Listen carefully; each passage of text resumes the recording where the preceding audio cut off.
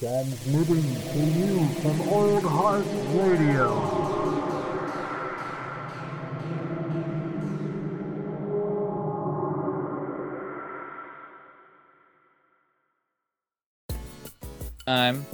Right as I'm probably This fucking meeting talking. is being recorded. What the fuck? That was a weird one. Did you guys hear that one, or was that just me? Yeah, I heard it. there was a second lady telling us Yeah, that we're I don't being need recorded. that. I only need the one warning. The one warning that we're being spied on. Well, if we're rambling and you hear the voices, then obviously this is another episode of Under Further Review. This is episode, I think, what did I label it? 28? Yes, 28.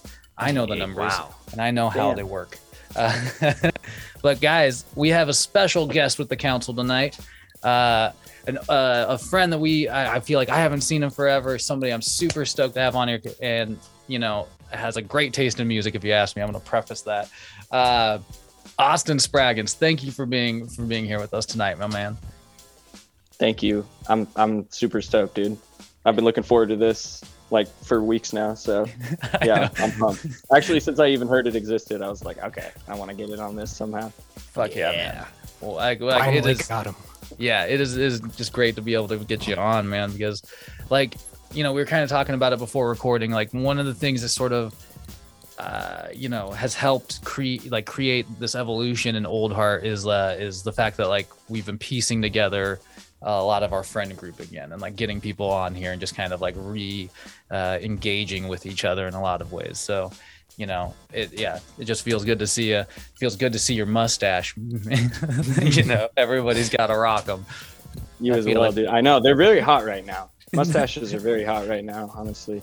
I've been rocking it for a few years, but yeah, it's a good look, dude. It's fun to like find the look that you know feel like it belongs on your face, you know. You gotta own it. Plus, it's getting warm outside. You know, summer's coming up. You're getting that sweady lip. Yeah. That's my favorite part about summer is the sweaty lip. So sweaty neck, beard sweat. It's a thing. It's a thing. Oh man. So yeah, I mean, I briefly, you know, tried to allude to. I really dug this playlist you put together, man. And you know, I feel like I have like zero context for most of the songs on here in terms of like your taste and like where you brought them up. So I'm definitely curious as to like some of them, because yeah, it's a fucking smooth like jam playlist if you ask me, man. Dude, yeah, I'm glad you like it. And honestly, it's funny you say that, because I actually did have like a theme that I kind of thought of going into like making the playlist, and like it's definitely like kind of inspired by like what you guys are doing. But I mean, I can dive in right now if you want. But yeah, it's like, you know, it's basically just like the idea that we all have our own taste, you know, that makes it unique, but it's so heavily influenced by like your friends basically, and like, you know, people that are close to you and people that like show you music. At least for me, that's always been true. I find that's true for most people. Like, definitely, man. You know, your taste is heavily influenced on like, oh, my friend showed me this band, my friend showed me this artist, and I got super into him. And so kind of like every song on this list for me has like a kind of a thematic connection to that. Like I'll just briefly kind of tag it on like while we're talking about it, but I'll kind of, you know, that's tell cool, you where man. it came from or whatever. Yeah, so everyone's got a connection to like a person basically. So oh yeah, fuck yeah. Well, I agree with you there. Like I would say, like if I didn't have friends to show me music, I would live in the most boring musical world. And that's basically, like, to be honest, that's basically where we found myself when we started doing this podcast. I was listening to just like the same shit, and like now my Spotify in particular is just fucking eclectic as hell because of like everything, and people like, you know, everybody's been sending my way, and like the different playlists I've been listening to. Caleb's shaking his head. He's hating it. Fine. I just doubled down on the metal. I was like, well, it's been nice, but it made me realize, yep, this is what I like. Okay. It just drove you harder into the metal. Good for you guys. That's great to hear.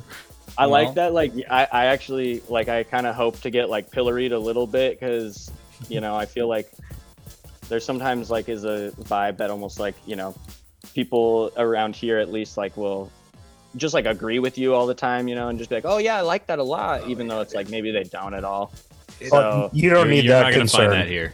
I know. That's what. No, I'm stoked. Like I was like, man, I kind of hope to just get like wrecked on a few of these tracks, and so yeah. But I'm up for whatever, honestly. I agree with you though, man. Like that's one of the things that drives me nuts. I talk about it all the time. Like when I'm telling people about this podcast in particular, I'm always like, yo, it's so much fun to just get on there and shit talk. Like, because I feel like I don't get to do that in real life anymore. There's so many people that are just like I don't know, you say like something a little gruff and they're just like, fuck, did I offend you? I'm sorry. Like I'll just shit talking. Like it's okay. Like, Don't be sorry. I'm just an asshole.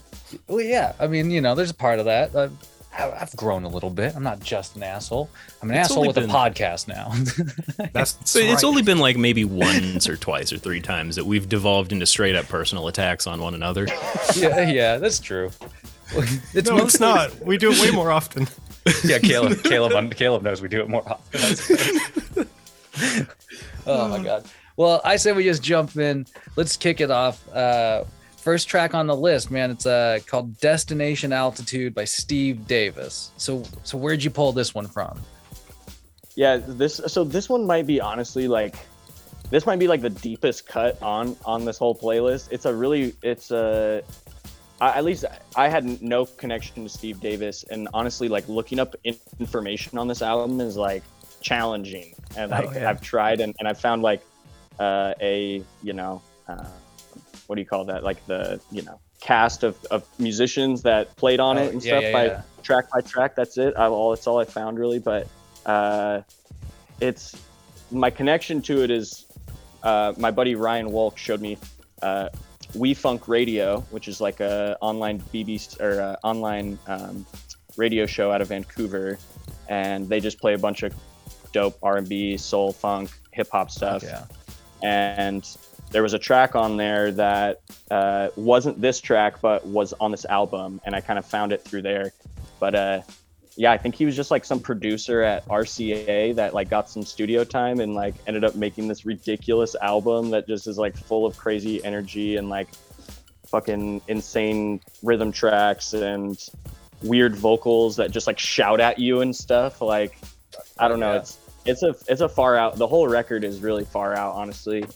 And yeah, I thought this song always like, yeah, the first time I heard it, would just like, it really just kicked shit into gear for me. So I was like, yeah, man. I'm gonna start the playlist with this track. Yeah. That's what I was gonna say. Is like this was a really good opening track if you ask me, because it just like it has such good energy. It opens up, it's just fucking positive, but like it also like just moves, and you just start grooving with it. Yeah, I want to listen to the rest of this album definitely, because this has just got so many like kind of funky elements. There's the brass that I fucking love in there. Like, ooh, yeah, you definitely like kicked it off in the right direction for me here, man.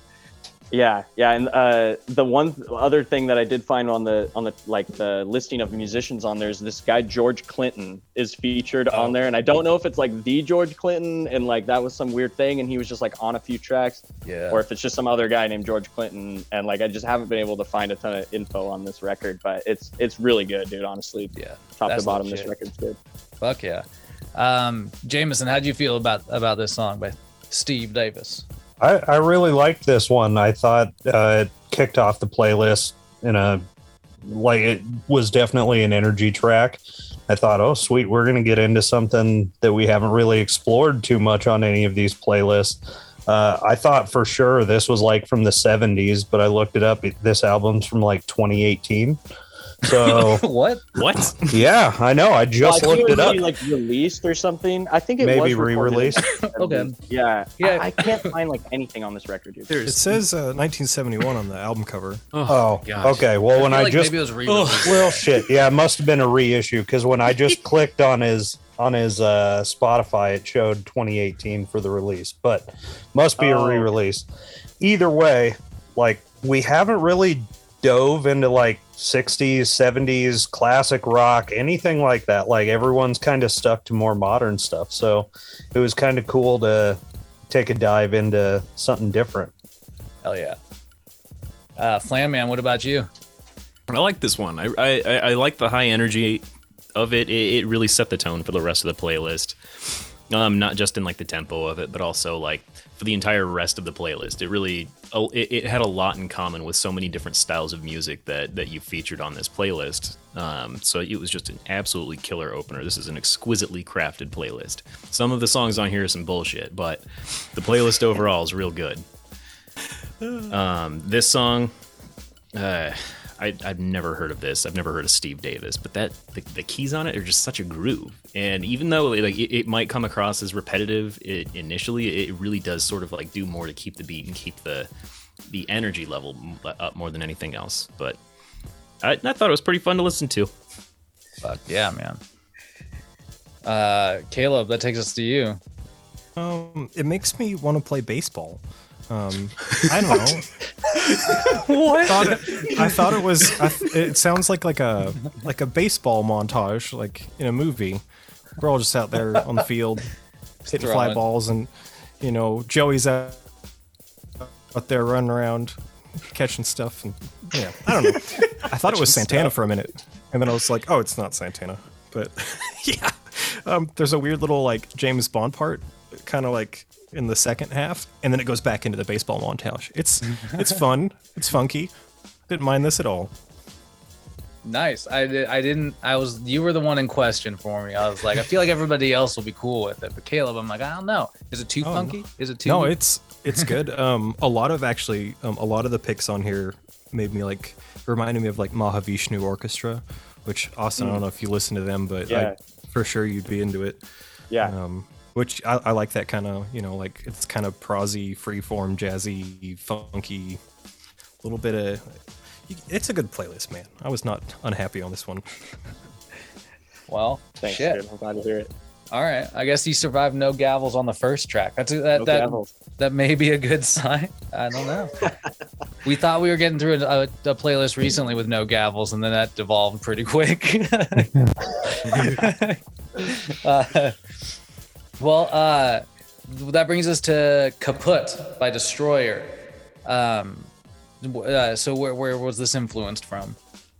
Yeah, so this one, like thematically, it was on theme for what we're talking about. It was a guy from the coffee shop actually, and like honestly, I don't even remember this guy's name. He wasn't a regular, except I remember he showed up like 3 or 4 days in a row. So he must have been like traveling or something. Yeah. But he would always comment on what I was playing, like every single day. It was like, "Oh, Tame Impala, I hated their new album, but like their original album was good." And I was playing like Beastie Boys in there. He like was always commenting on shit. And anyways, he was like, "Oh, you should check out this band Destroyer. Check out their first album, or not their first album, but one of their earlier records. This one is off of the title Kaput album. This is the title track." And dude, I fucking loved this record. The first time, as soon as I started listening to it, I was like, "Oh, this is cool." And yeah, this is the title track on there, and it's just like super fun lyrics. This guy Dan, his name's like Dan Bajar or Behar. I don't know I've never heard his name said. I don't know what it is, but they're Canadian. This whole fucking record is great, dude, and the production on it is just like so silky. And his lyrics are really fun, and he does these kind of like talk poetry, weird kind of Lou Reed-esque stuff at times. And I just fucking love this whole record so much, dude. I definitely got a ton of playtime with me over the last couple of years, and their other stuff is great too, but I just really connected with this album, and it was the first one I listened to, and yeah, just really love this track. So hell yeah.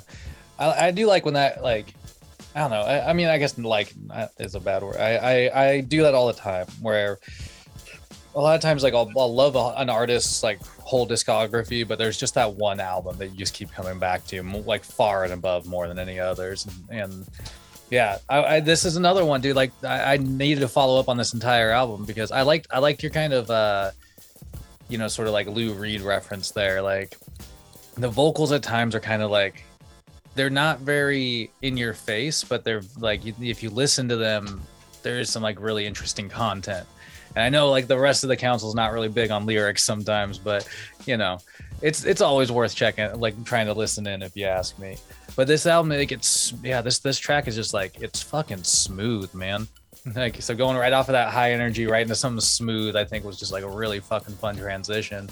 And I've never heard of this group, but like now it's definitely like on my radar.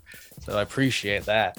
But yeah, Caleb, I want to get your hot take. What do you think about this album or this track? I like this one. I agree about the Tame Impala comment. New album, not so great, but that's neither here nor there. It does kind of remind me of like a mix between like old Tame Impala and like Washed Out, which I love both of those. The saxophone's great. I love the chorusy guitar tone and the like fuzzy breaking up guitar solo. Like it's great. My only thing is like I wish he put more reverb and like maybe some phasers on his vocals because it's like I don't know. He has really dry vocals. It's kind of sorry, I shouldn't interrupt. No. It's like interesting. I guess it contrasts like the washiness of everything else well, but I'm like, let's go full wash. Like, let's get lost in this fantasy that you're painting, and the lyrics are silly too. But yeah, I like this one. It's a bit long, but no complaints. All right. Well, Jameson, how about you? Thought this song was some bullshit, honestly. I like the little synth part that's in it. The whole time I thought it was just going to bust into the safety dance. It's the same fucking synth patch. Like it is. And so that was really straight. Like the whole time I'm like, when is he going to say we can dance? Like it's coming.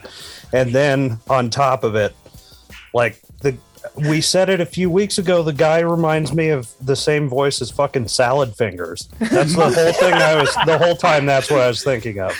So this song sucks. I don't like it at all. Just thinking about rusty spoons and weird fucking shit. Oh my god. Well, didn't Nick, last long. how can you follow that? So this song, I don't know if I would have liked it that much if it hadn't perplexed me so. This guy's voice drove me fucking nuts because it was so familiar to me and I couldn't place it. And so Austin just spoke his name aloud, and that gave me the opportunity to actually just sit down and Google it. And he's also done work with the New Pornographers on actually a couple of my favorite of their songs. So I'd seen this dude perform live before, just not for this act. This song was pretty cool. I mean, I generally don't go in for like the soft, airy stuff like this, but the guy's voice, I had enough nostalgia for it to where it didn't bother me. And the rest of the music, it was pleasant to listen to, but maybe it went on for a little too long, just a little bit. Just a little. So Well, I don't know. It's fine. Are you gonna follow up on the album? You think?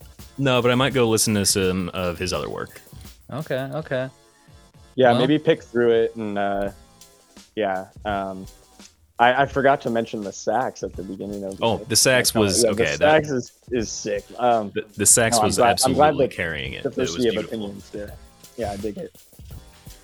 Well, I try not to pick too many tracks that were like over four minutes. My first iteration of my playlist, I had like a couple of 9-minute prog tracks and shit, and I was like, God damn it, I want to put this on, but I'm not going to do that to you guys I've because I know thrown you 12 care and I minutes know at you them. listen to them.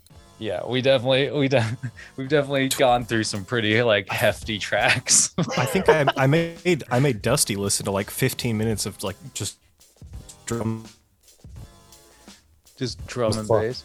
Oh no, It's enchanting. dude! If Dusty can make it through any like 3 minutes of drumming and chanting, like that's a goddamn miracle. Shout out to Master Gale. That takes us to like one of my favorite tracks on the list. A track by Cassiopeia. I had to look up the name of this particular track. Is it Tears of the Star? I think that's. I've never looked it up, and I was kind of wondering if maybe Nick could read that, or I don't know. That's beyond my skill. Yeah. I can read like basic bathroom signs, and Yeah. my Japanese is not good. What was it? Tears of the Stars. That I sounds sick. think it's called Tears of the Star because it's the second track on the list, and there's like side A and side B. But this is like my fucking wheelhouse. Where'd you pull this track from though? Where'd you get this influence? Yeah. Okay. So this is maybe an There's actually a couple anomalies on the list. I'll in terms of my like themes or whatever. But this one was a straight up. I had to get this in here because it has influenced my music taste. If I'm being completely honest with myself. But like the Spotify algorithm gets shouts out for this one because I don't know. I'm usually like kind of against in principle some of that shit and like algorithmic determinism and shit, whatever. But the Spotify algorithm is pretty fucking good and it's shown me some dope shit. And Yeah, I just got to be totally honest.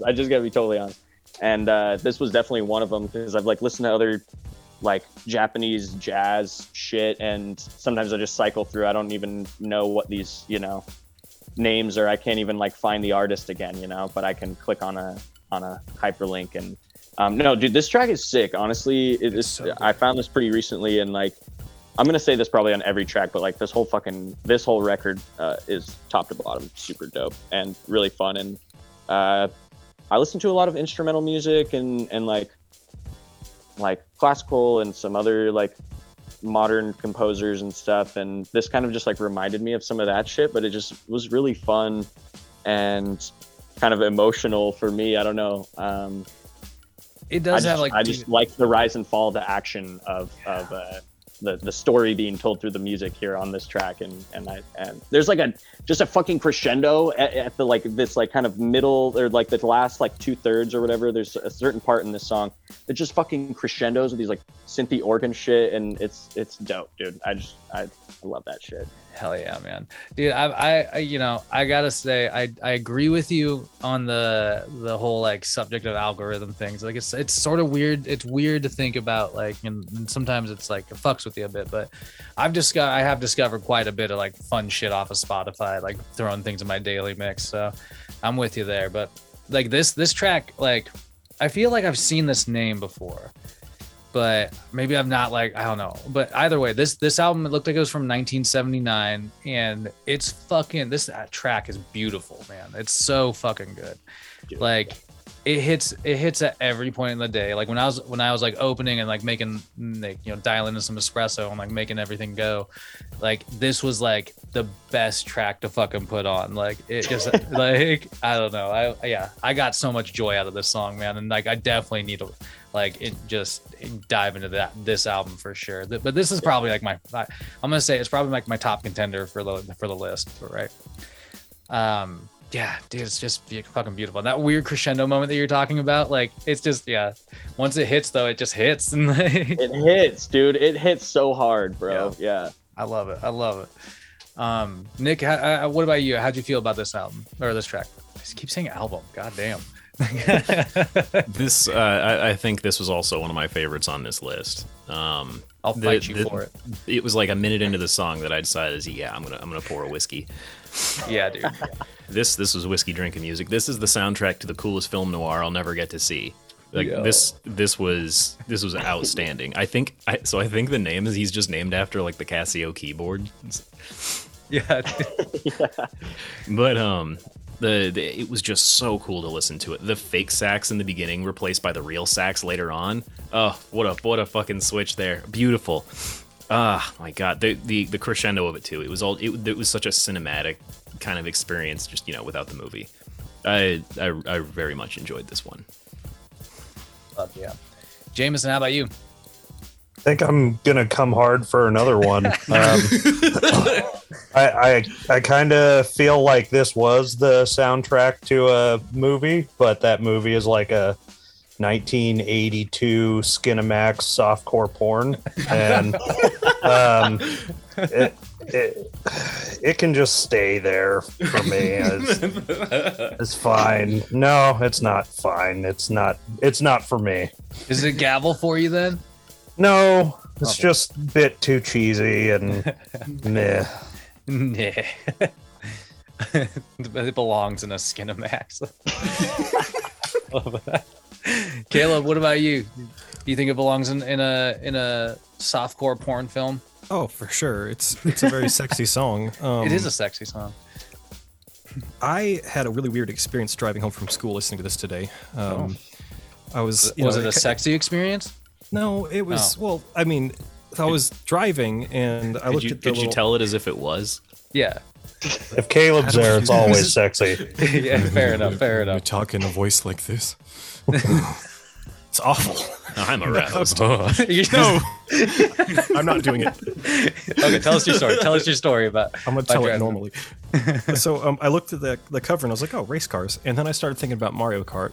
And then this music started playing and I was like, this sounds like Mario Kart music if they slowed it down and like Mario Kart's trying to seduce you. And I thought that was cool. Like Luring you in.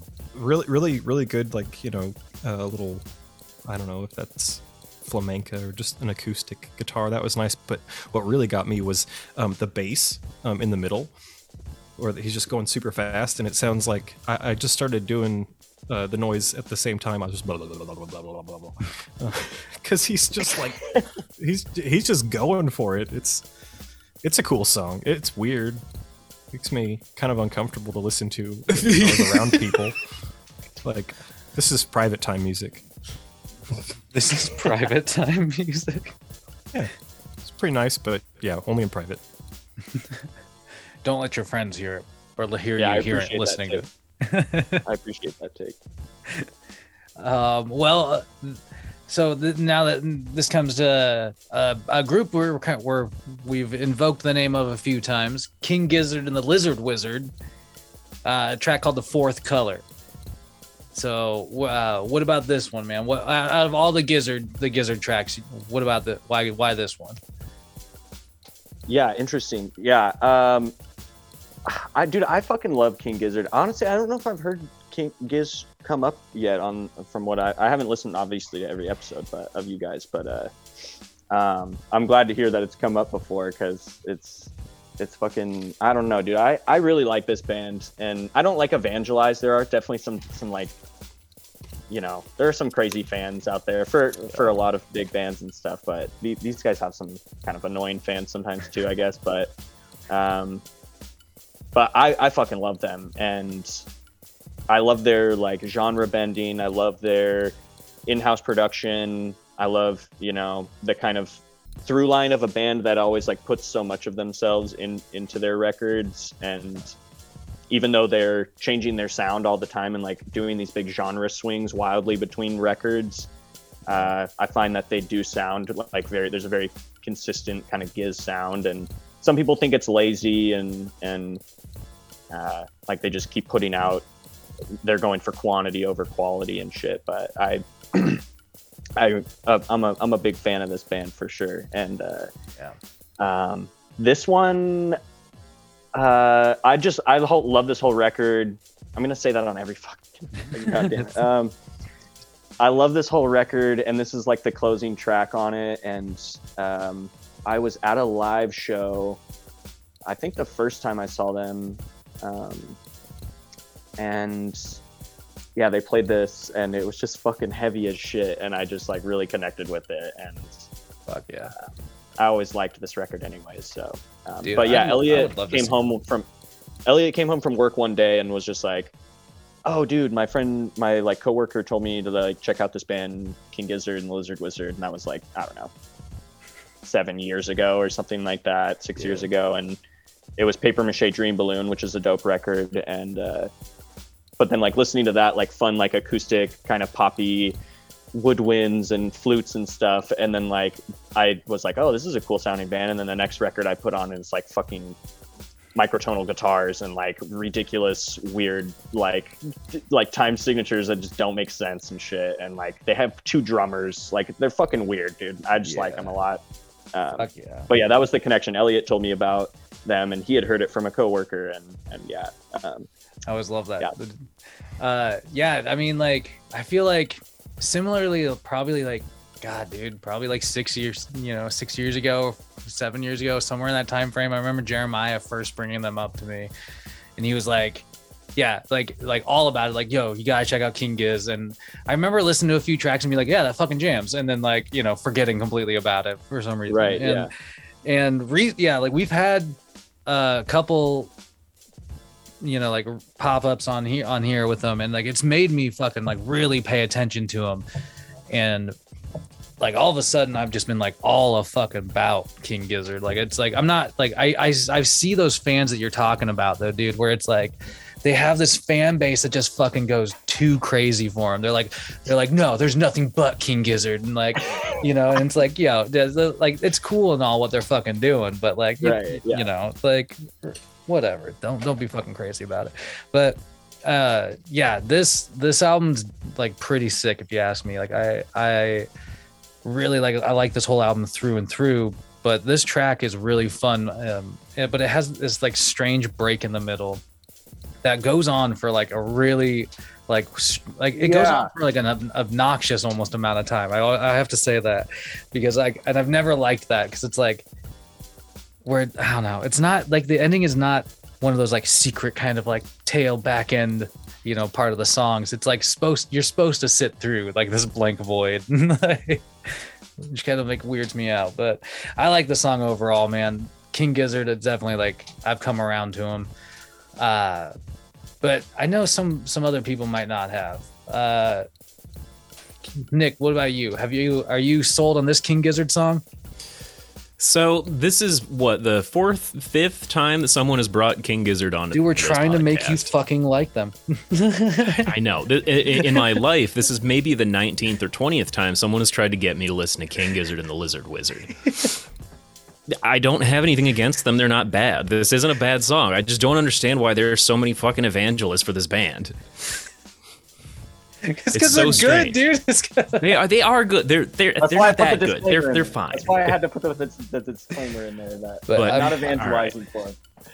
That's just me venting about these guys. No, I'm with you. Like they have those weird fans, like I was saying. As for this song was nice to listen to. I enjoyed it. It was kind of like it seemed like a gateway drug to get kids hooked on math rock. The entire intro is just kind of designed around that principle. It's this riff that's not like too abrasive. It's repetitive enough where like you can track it, like the little trill that he does. Like you can kind of track that, and then eventually, even if you're not really counting it out correctly, you can wind up at like these little turnaround points, and it's really satisfying to listen to that intro. And then suddenly you're just listening to a King Gizzard song. My God, how did I get here? That's what happened. It's honestly it's sneaky in its construction. It's such an intentionally put together song. I don't know what happened. But I'm not really a fan, with one exception of being a Malibu Nights. I am not a fan of the wait a long ass time because it is an obvious pretentious ploy to get you to experience this entire thing on vinyl. Because fuck off. That's the only reason they used to do that, is because on records they had a whole bunch of extra space at the end of an album. Okay, my gripes are over. Is this a gavel for you? Oh, No, it's a good song though. It's a good song, but the shtick I'm tired of. Fair. Well, I mean, Austin mentioned it, and it is something that they put out such a volume of work that, like, I mean, in their first couple of years on the scene, how many albums did they drop? It was like several, like, right? Like there was a calendar year and a 12-month period they put out like 5 studio records. It's fucking like insane. Full-length albums, which It's I was just like, insane. Jesus Christ, dude! They just kept dropping them, and like they didn't even say anything each time. They just would put it out, and I was just like, fuck, dude. And they just make it all themselves, and they own the label and shit. So I definitely respect that. Yeah, mad respect. I do. Like I mean, it's kind of like the music making dream right there. But to their credit, if they've been accused of not being like of choosing quantity over quality, I haven't heard a song of theirs that wasn't totally intentional and deliberately crafted. I have to admit that about them. Word. Jameson, what's your take on the Fourth Color? I promise eventually I'll have something good to say, but I don't like King Gizzard. I really don't. I feel like out of all the songs we've heard, there's been one song that I enjoyed. It's just kind of that this song would be much better if it was like 2.5 minutes. But the repetitive nature of it is just off-putting, and I feel like it's basically highbrow Tool. I said this before. It's basically like if Tool wasn't white trash, it's just King Gizzard. That's a King Gizzard and a Tool smack. I love it. god. Fucking carnage. Smash. Well, Caleb, can you follow that up? What's your I can't follow that, but I don't know. Like, it's kind of similar to Nick. Like, they're really, really good. Like, and I don't know. It's amazing that they can churn out so much, but I think that's kind of like been my issue. Is like, I don't know. I guess I need like, sometimes I need like half a year to digest an album fully. You know, I might listen to it the first time, be like, meh, and then after a while, it's like, okay, yeah, and then you start getting into it. And 5 in a year, man, it's impressive, but that is too intense.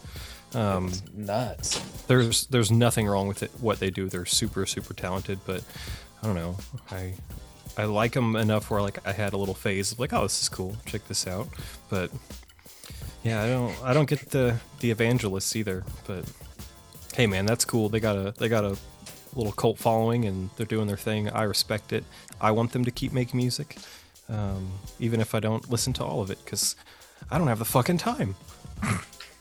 Who has the time to listen to all the I King Gizzard? do gotta mention which is a significantly much more glowing review than what he gave to Cliff Diver, who he explicitly told to stop making music. Yeah. Which we still just haven't been heard cranky. back if they have or have not. Well, and everybody's looking for a following. That's why we got the corn dogs, right? Like that. Yeah. Everybody, everybody's got something. But That's right. it is. It's true. Lucas over at Matinee Edition, he always hates at the end of those podcasts lately. I can't remember if I've told you guys this. I keep telling everybody, I'm like, yo, if you're a hot dog, dip yourself in some of that old Heart Radio batter and fry yourself up into a corn dog. So it's true.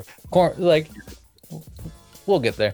This is the corn dog process. Once you get this shit roasted out of you, like we're the fry oil, man. Exactly. That's right. Yeah. Only the tempered can become corn dogs. It's a rigorous process. We'll We see. remove the bun, the soft, spongy exterior. We shove a stick in there, and then we dip you in hot oil. Oh, which we gotta have a word from our plug. Where's the Jameson? Do you have a word from our sponsor? I mean, always our sponsor, Blue Chew. Keep your cock rock hard. There it is. We'll get that money one day. We'll get that.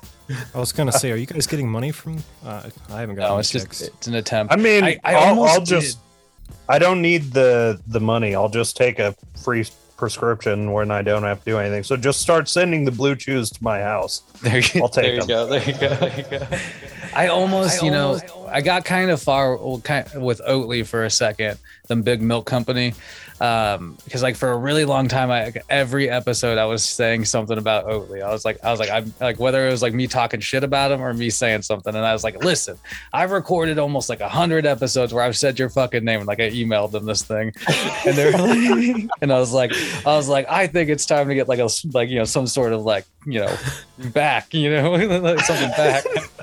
They told me to like send more information, and then I was like, but then I heard that like, I know this sounds shitty, but well, that doesn't sound shitty. I don't give a fuck. Like I heard that one like their milk has kind of like changed recently. I feel like, and so it's like a different consistency. Two, Starbucks started using them, so like it's like fucked up the supply chain. So anything smaller than Starbucks can't get it anyway. And like three, Don Jr. from the Trump family like is like heavily invested in that company, and so I was like, fuck that, I'm done. I'm done. Yeah, so now we just exclusively talk shit about you, Oatly, if you're listening. Anyway, we're in the weeds so hard right now. Potential sponsors aside, this takes us to like a really random song on the list. If you ask me, it's an aborted beginning. But who is this? Nils Frahm? Nils Fromm. Yeah, dude. Okay, Nils Fromm. Yeah, I don't know how much you guys get on the pod or in your music diet at all of like ambient minimalist composers and shit, but Nils Fromm is one that you should put in there if you're into it. You've come to us at a good time. Yeah, dude. So Calvin turned me on to Nils Fromm, and and like also listening to like Max Richter a lot at a certain point when I discovered him and stuff, who's like another, well, like kind of one of his contemporaries and stuff. But dude, he's just like super weird, crazy composer, who just like uses a lot of weird analog like processing gear on stage and stuff, like delays and reverbs and stuff that he has like special built for his crazy piano setups. And he uses lots of like loops and stuff to like perform shit live. And so yeah, that was like what you heard was like the intro track to his like Spaces record, which I think he like performed live a bunch and stuff. But I mean, it'd be interesting to see that live, I feel like. Yeah, Calvin was able to see him live up here in Seattle a couple of years ago, and I didn't make it to that show, but like, yeah, apparently they're fucking crazy and just really awesome kind of sonic experience. And yeah, he just does a bunch of, I don't know, dude. I don't know. He's also like a very active, he's put out a bunch of material, and there's a bunch of stuff online and or on like Spotify and shit, but he's cool. I like him. I don't know what more to say about him, but I like this track, and I thought it was a good like introduction to like just put him on this playlist, but not a lot of his, a lot of those tracks can be like longer, and I don't know. Yeah, he's well, cool, because it's more like a soundscape that they're creating in a lot of ways, Yeah. That's fucking interesting. Yeah, and you're right, dude. Like just looking at like the cat's page on Spotify real quick, like it seems like there's quite a few albums. I'm interested in this. There's one called Trance Friends, but this track, An Aborted Beginning, it's like, I don't know, like it's interesting. It was like it was hard to keep my attention for a while, but like kind of like understanding what the performance is and like what they're trying to accomplish makes more sense to me. You know what I mean? At first I was like, what is this like is this for like a scene, like a long scene in a movie or something? Like yeah, like you, like when I heard it, I thought like, oh, this guy's like using, I don't know, like a group of people, or I don't know. It's like, I didn't understand like how it was being made, but it's like, it's just him like manipulating a bunch of instruments in ways where he makes it like a physical experience, but he has them hooked up to like delays and stuff, but he's not using like computers and shit. He just is like hardwiring a bunch of gear together so that he can like sit surrounded by keyboards and like make insane music, basically. Yeah, and that's why when you mentioned the live show, that's why it sounds like it would be like a definitely like a visual as well as an audio experience. Watching it all and stuff. I think like that's yeah. So I'm kind of interested in that. But Caleb, what about you? How'd you feel about An Aborted Beginning? Well, the first time I listened to it, my initial thought was he should have just probably aborted this song. I don't know. It sounds like someone's throwing a garbage can down the hallway for a minute, and then he plays the piano, and he pushes a couple of buttons on a keyboard. But hearing you explain all of it, it makes a lot more sense, and it would be something interesting to go see live. Like, and it's only the intro track. It's a short track, so I can't, If you can never see it live, Caleb, would you ever listen to this song in your spare time? That's why this song is kind of just like, oh, okay, we're just getting started. I can tell. I'd be better to listen to the whole thing or like sit down and go through the experience. But the question I have is, was Oscar the Grouch in that garbage can that was thrown, in your opinion? No, because we would have heard him yell, and then it would have, there would have been a bunch of delay of Oscar going, ah! Okay. Good point. Is it a gavel for you, though? No. It's just like, it's like, it piques your interest enough to be like, I wonder what this is about. Like, this would be something to see. Like, it'd be cool to like find like a YouTube video and check out like what he's doing, because it sounds like, that's a whole half of it, but I don't know. It was noises. If you had to rate stuff. If you had to rate it, what would you give it on a scale of whatever Dusty uses? How about this song specifically? I'll give a 5.67. Okay. But I think that we could open that micrometer up a little bit more if I got to hear the rest of it. Well, and we also don't know what the full scale is, so it could be good, it could be bad. Yeah, it might be millimeters, could be inches. Damn, Jameson, I what don't know. about you? It's confusing. Well, that's what I wrote down on my notes was basically why. Like it's like the King Gizzard song, even though I didn't like it, has a ton of energy, and your next track has a bunch of energy, and this was just like why? It's just ambient noise, and it's about as boring as I'm being right now, so Nick, how about you, man? I thought this was one of the coolest fucking things I've ever heard. Fucking son of a bitch! I knew you were gonna like this one. Oh my god, it was I'm fucking stuttering like a goddamn crazy person right now. I've never heard something that forced me to like. This is, I can't call it a song. It's like an art exhibit that you have to perceive. It's like what you're not getting in melody, you're absolutely getting back in spades with texture, with harmonics, with overtones. It's fucking gorgeous to listen to. I really liked it, and it's all like juxtapositioned right next to those kind of like really clear, like solitary piano notes. So you really get a far of how much he's really distorted his sound and gone into that noisy realm. The percussiveness of it was like random. I'm assuming he has like a probability engine built into his sequencer so that he can actually like decide what percentage of the time he wants his triggers to occur, and that's where we're getting that weird stuttering, like kind of spacey sound to it.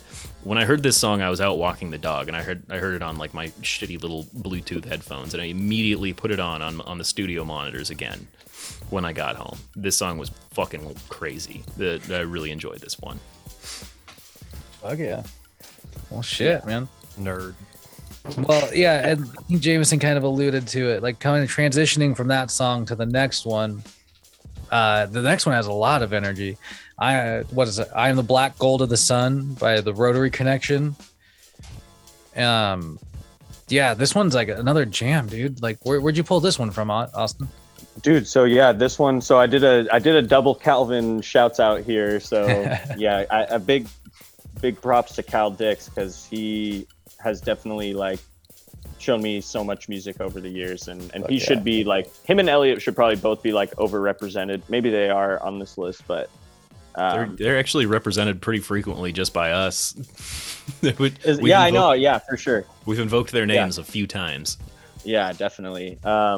Yeah, so Cal had, I think we have like me and Elliot and Cal text thread, and we just like sent a ton of tracks to each other through there. And at one point I remember going back through all of those tracks that we had sent each other, and then just like pulling whatever album that was from into one giant mega list. And that's like a shared playlist that Elliot and Cal and I have, that's just like fucking 100 hours long, or I don't know, and just has a ton of crazy albums on it with weird shit on it. But yeah, this was just like some compilation that I think Cal had sent into that thread. And I also realized that Minnie Riperton is on this track, and I'm a big fan of Minnie Riperton, and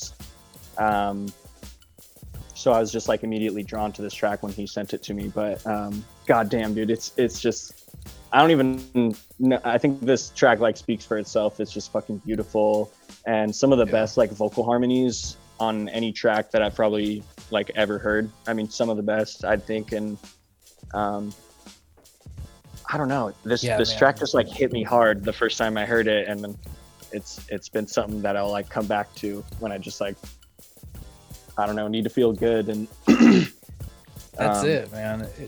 It pumps you the fuck up. Like, it gives you this like such positive fucking energy, man. Like, I don't know. Yeah, absolutely. Warms you. Yeah.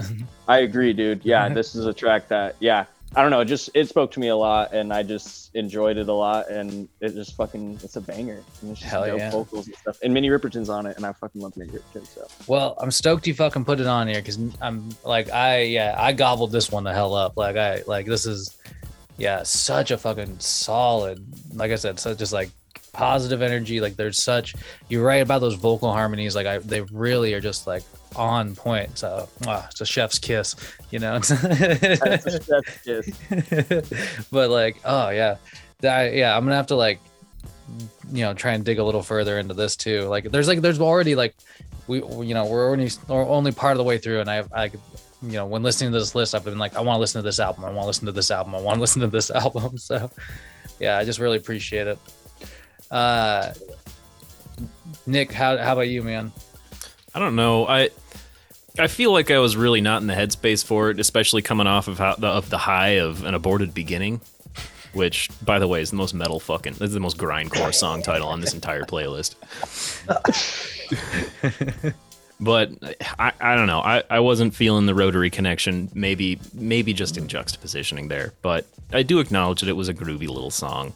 I do think it got a little too repetitive and went on a little too long. But overall, I think it was just a letdown from the previous track.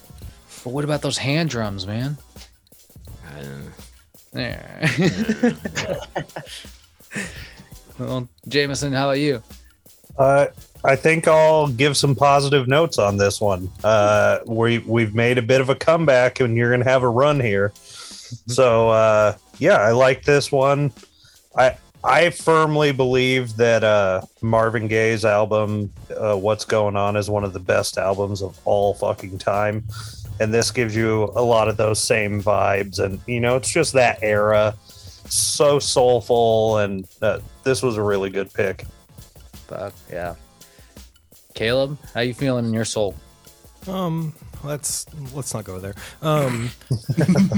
Grim and frostbitten. Yeah, probably.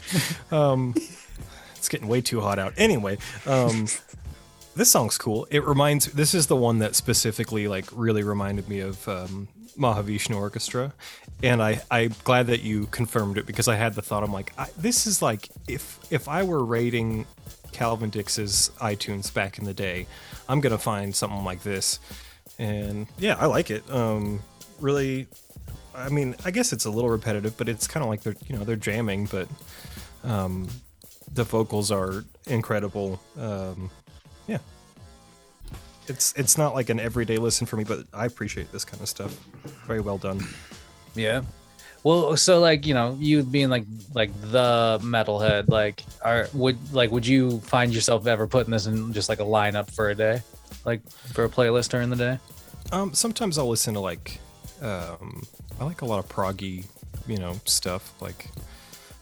This is kind of like, this reminds me of like a different branch of the vintage prog tree, and yeah, I like this kind of stuff. I don't listen to it a whole lot, but it kind of made me like, oh yeah, there's some albums I want to revisit and check these guys out as well. Fuck yeah! I'll send you some other prog shit too, dude. Yeah, some Renaissance. You should check out Renaissance if you haven't. Some good I shit. haven't. Was Renaissance links. that band that you showed me? Yeah, Nick. I did show you one of their albums. Yeah, That was some pretty cool stuff. I did explore that for a little while. yeah, good shit.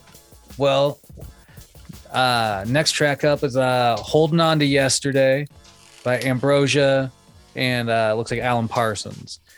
So coming off of the previous track, this one just fucking flows right, like they just flow perfectly into each other. If you ask me, it's like such another just like such a fucking good track, dude. Where'd this one come from? Yeah, so this one is actually kind of connected to the last one. Yeah, you're right. They do match the vibes, because this was another track, but from Elliot. And honestly, when I included this one on this list, I kind of was like, I was. This one would have been the one I would have cut and replaced. And there may have been a couple that there was definitely some runners up and stuff, and some, but I didn't want to make it 20 fucking songs or whatever. But I don't have like a strong emotional connection other than when I put it on my headphones, on like my good headphones. I was like, fuck, dude, the production on this is so silky smooth, and it just vibes with that. Yeah, same kind of sound. I was just trying to like undulate genres throughout this whole thing and really kind of keep it mixed up and kind of keep it fresh. And but I felt like this kind of fit in theme with kind of a mood that I've like definitely been into, and I like finding those little kind of one-off tracks that are kind of sprinkled in amongst some other shit that like I'm not going to listen to every day, but like certain tracks just kind of hit you at a certain point, and made it onto like a a playlist at some point, and then I, am compiling songs that have like been in my rotation over the last couple of years here. So Fuck yeah. Yeah, I think the first shout out to Elliot, maybe. Shout outs. Honestly, yeah. They're, I think so, because you've mentioned Cal a couple of times, but I think this is the first Elliot. Man, I was just thinking about that. Like, have you guys, you guys have had various like projects over the years. Have you guys like been cooking on anything or like doing anything lately? Yeah, dude. I mean, honestly, like definitely very sporadically, but off and on. Yeah, Elliot and Cal and I have the Vanity Project, or I'm sorry, the Vanity Gallery. I smoked a couple of spliffs before this podcast. Don't tell your listeners that. Corn dogs. No, but yeah, the Vanity Gallery. That's the project that Elliot and Cal and I put some stuff out on. But that's mostly been like some like kind of music, experimental, ambient, long form shit. Yeah. I mean, that's what I mean. You guys have done some like really interesting stuff with that, like from what I've checked out. And yeah, dude, we did a really cool project, and we've been working on an album that's more like our last project was the Withering Blooms. That was the band that like Elliot and Cal and Jake de Guzman and a couple other guys that we knew from Bellingham and down here in Seattle. But yeah, we had the Blooms project for a lot of years, and then that kind of came to a close, like honestly, like right before COVID broke out. So that wouldn't have helped, drive that project back together anyways. But yeah, Elliot and Cal and I have been doing the Vanity Gallery for a while, and yeah, it's been cool. It's just been like a kind of just a different avenue for us to put out like weird shit that maybe didn't sound like our other stuff, but it's like an ongoing project though. Yeah, it is an ongoing project. Yeah, we just we've been working on like an album, but we've been tracking off and on for like honestly over a year, and just nice. Life's crazy, and oh yeah, man, yeah, shit just comes up. Well, that's cool. But yeah, though. we haven't like played a show or anything, and so it'd be fun to get back into doing that and stuff. Obviously, that was a lot of years ago. It's really fun. Yeah, I mean, yeah, definitely playing shows is always a fucking blast, but. No, I think it's just good to have like some sort of like ongoing project like that going, like something that you can always come back to and feel like it's like a space to create something, so that's cool, man. I hope you guys continue to keep on like, like making whatever the fuck you guys feel like. Yeah, dude, for sure. I appreciate that. Fuck yeah, man. All right, where are we at here? We're still on the Ambrosia. We haven't even talked about it yet. We're sorry. I got. We got a little sidetrack. Yeah, I always get in the weeds. It's the weeds. It's the weeds, yeah. Jameson, how'd you feel about this track though? I like this one too. Coming off the last one, like it's just still right in that soulful groove. It's so surprising that this is a couple white dudes or a group of white dudes putting out this real soulful stuff back in the 70s. Don't really expect that, but another solid pick. I like this one. Dude, it's a groovy motherfucking track. Nick, how about you, man? Okay, did you like this groove? Did you find this pocket? This is so I've shared this idea before, but I like to classify this in the Rock 106.7 music. Well known for being the radio station that advertised the hardest rock and never fucking played any of it. This is the type of song they would put on between like maybe another shitty song and then a song you might actually want to listen to. This is I would also describe this as Eagles adjacent, which is not a compliment. Eagles adjacent. Oof. I don't know. I recognize what they're doing is they're pretty good at it. I don't want to listen to it though. They can be pretty good somewhere else. I did not enjoy this. Okay, if you had to listen to this or Chuck Mangione, which would it be? I think I'd pick Chuck. Oh my! Well, I mean, I don't disagree with that. Chuck Mangione is amazing, but only the hits. Though, only the hits. Caleb, what about you? It reminded me at the first part, like I was like, "Ooh, it's like a sexier Pink Floyd," And then about halfway in, that violin came in, and I was like, oh yeah. I am a sucker for a violin, man. So that tipped it over the edge for me. I thought it was a cool song. Like, I guess I kind of see some of the, I guess maybe a little bit of Eagles vibes, but this is better than the Eagles. Eagles fucking suck. I mean, they're talented, but I'm done. But whatever. Oh, Ambrosia's cool. I like this. Hey. Well, I guess, Eagles dunk, but like. Yeah. Any chance I get. Artist that got bashed that no one expected bashed. Tool, Eagles, who's next? Who's next? King Grizz got it too. Well, what track that takes us to? I don't speak Spanish very well, but this takes us to a track. It's Portuguese because he's Brazilian, I think. Ooh. So yeah. If Lucas was here, he'd read it for me. But it's who was it? Erasmo Carlos. Yeah, And- Erasmo Carlos. I have no idea, like it keeps moving for me, but was it like E Precisa Dar Uma? I don't know. I'm just gonna fuck it up. Anyway, Yeah. do you know what the name of the track is? I don't know how to say it. I I don't know how to say it either. But I just know all these tracks because I know it's like the third track, or I can't remember. anyway, But this record, yeah, it's the third track. this kind of continues this like sort of groovy pocket that you put together here. Yeah, dude, this record's pretty sweet. It's actually from Light in the Attic, which is like cool. They like, I think are known for like re-releasing like Rodrigo's music and stuff. If you saw that Sugar Man documentary. Anyways, they just like re-released old gems that like haven't been pressed for a long time, That's fucking cool. and yeah, my buddy Jackson, who's like honestly he's underrepresented on this playlist because he's definitely shown me a ton of music. Jackson Green, shouts out. But he was also in the Blooms and did a bunch of music and stuff with us over the years. But he's always been like a super deep cut guy, and he showed me this record, and I just fucking love this track off this record. And I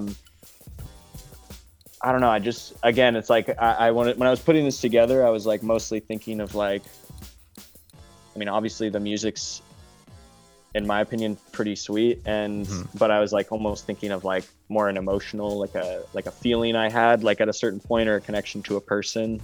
So that's kind of like the theme I was using to like construct this playlist and shit. But yeah, I just got into like Brazilian artists too for a while, like Marcos Valle, which I think, is he on this playlist? Yeah, I think there's another kind of Brazilian artist, and I kind of had gotten into like weird Brazilian. They were making some really dope 70s, like fun, dancey, I don't even know what kind of music, but Yeah, no, there's some cool grooves here, man. This is a good one. I do love. I like the guitar work. I like this. That like what saxophone that kicks in. Like, ooh, yeah, it's fucking smooth, man. Like, if I had a cafe, like this is the type of music I'd play like regularly, like in the background. Like this, this like this album's just like, from like it says it's from 1971, but so somebody dug it back up and re-released it. That's fucking dope. That reminds me of like this Madlib track I put on my playlist, which was like, he repurposed a bunch of like Blue Note Records artists that like, and it just that whole helped, record is sick, dude. Yeah. and it helped regenerate, like, generate a lot more like attention towards that music again, and some of those artists, which is fucking needed. There's so much that just falls through fucking time, but yeah, I really enjoyed this fucking track. Caleb, what about you? I mean, I don't know. I've heard a lot of stuff like this, not in Portuguese, which is a very interesting language. Not heard much of it spoken or sang, so that was kind of cool. And the sax was good. That being said, sax was good. Sax is always good. That being said, I don't know. It just, okay, he's got probably, I'm assuming, a Gibson SG and like a old Fender amp, and it sounds like it, and that's not my favorite thing. I thought it was a lot longer than 3 minutes and 47 seconds, it seemed like it went on for 10 fucking minutes. Oh, It's fine. It's a little jam. And it was cool to learn about some Portuguese, but I don't know, man, not for me. It's like, was I it a need something gavel else to for you happen. then? No, no gavel. But I don't know. I just like, I wanted them to like change it up or like, I don't know. I'm getting all sexed out over here with all these sexy grooves. Oh my god. Getting tired and sweaty. I'm getting tired and sweaty. Nick, what about you? Are you tired or sweaty because of the song? No, actually, I really thought this playlist fell off after Nils at first, but this song really kind of came in and redeemed you a little bit. My first impression of it was like, you know, like a really easy to follow Zeppelin B-side or something, but this one's Portuguese. That's neat. To start with, I really like that dude's hat. Oh, in the cover. Yeah, where's Caleb? He would obviously have a comment on this guy's hat. Oh, well, we'll get back to that. We'll circle back around. We'll circle back to that's it is an important thing to talk about. But I don't know. I liked it. It was repetitive, but so is Babe, I'm Gonna Leave You. I think it executed it pretty well. The repetition of it. It did feel longer than 3 minutes and 47 seconds, but I don't remember having a bad time in that really long time. Yeah, that's what I mean. Like, it's like, sure, let it be long then. So yeah, overall positive review of this one. Much better than the previous two, especially Alan Parsons. Damn you, Alan Parsons. Damn you, Alex. Jameson, how about yourself, man? I thought this was a real high point for the playlist, honestly. This song is fucking a jam, and man, I really wanted to like get dressed up all fancy and go to a fucking sweet ass bar and just sip a cocktail and listen to this whole album. Like, be great to have this on vinyl, and fucking really, really good. I like this one a lot. Dude, that's legit. Yeah. It like, and you know, I told you we're going to circle back around to the hat. Now that I'm looking at it again, if it had a few more crocodile teeth, it could pass for like a Crocodile Dundee-esque hat. Okay. So I can see that. I'm kind of sold on it, but you know, Caleb, We need your opinion desperately. What you need? What do you think of the man's hat? this is a podcast about music. My first thought is I think it probably smells bad. Oh, that's your first thought? That's your. Yeah, it looks really hot where he is. Maybe it's just the filter, but Maybe it's just the filter. It's a sepia photo. well, it looks like a stinky hat. There you go. He's in the damn desert. And it reminds me of Crocodile Dundee a little bit. Hey, we got another one. Nice. Well, any podcast with 2 Crocodile Dundee references is probably good. So, you know, this will be a high play count one. You know. shouldn't shit in your boyfriend's bed, though. Well, I don't think anybody should be shitting in anybody's bed. Nobody you know, Nobody. nobody. But let's move on to the next track. We got another. I think I brought this name up well, at least once, but Toro y Moi, the new track called New Beat. This is just Where'd you pull this one from? What's the inspiration behind this one? Yeah, Toro. I go way back with Toro with Chaz from Toro y Moi. It's fucking, I don't know, dude. Again, just strong emotional connection to like this song and like the time in my life. It was like, this was like right around probably like my first year of college that I came across this, and I think this has to go to I can't remember. I thought I wrote this down, but I think it has to go to Jeff. I'm gonna give it to Jeff Crable because he showed me a lot of this kind of chill wave stuff that was like really big at the time. Chill wave was like a very hot genre at the time. Yeah.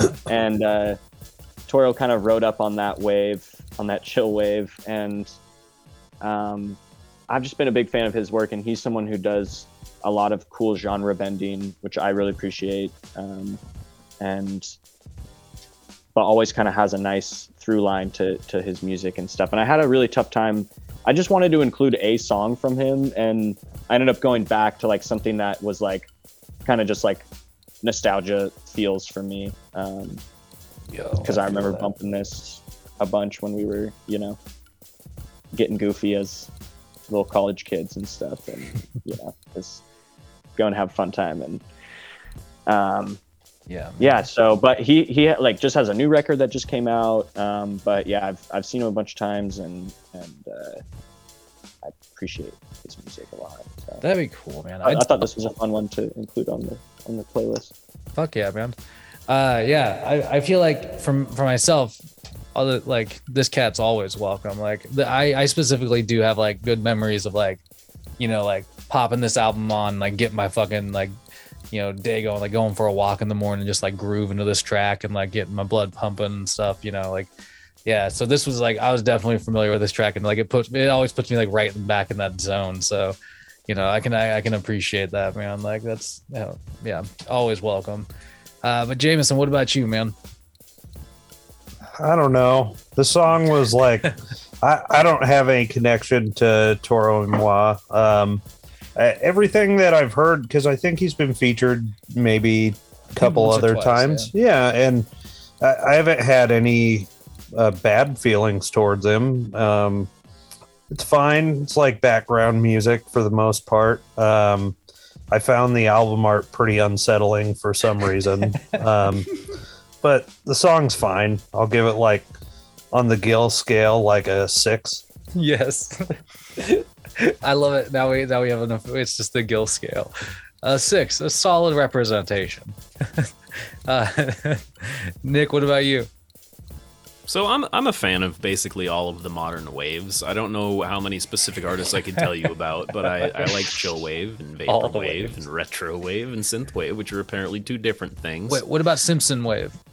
I have seen the Simpson Wave, the YouTube channel one that kind of like broadcasts it for a really long time with like, Good the shit. cyber Bart Simpson Yeah. in it. I know what you're talking about. That's a real thing. That's a movement. That's a damn movement. But no, this song was really enjoyable. It had like it really got across the chill that it was trying to convey, and I felt the chill and I enjoyed the chill. I really enjoyed the goofy little funk lead on the keyboard that he was using. That sort of that monophonic with a lot of kind of portamento on it, just using that little pitch and mod band wheel, of course. Oh, beautiful! It was pretty fun. I liked it. Hell Good yeah. job, Toro y Moi, I think. Mwah. Caleb, Mwah. how about you, man? I agree with what Nick said about the keyboard. I don't know what any of that means, but keyboard sounds nice. Yeah, it's a totally agreeable, chill song, but holy shit, like this happens once in a while where like I'm like, oh, this is a cool song, but then I look at the album art and I'm like, oh god, like Yeah, it's super unsettling, huh?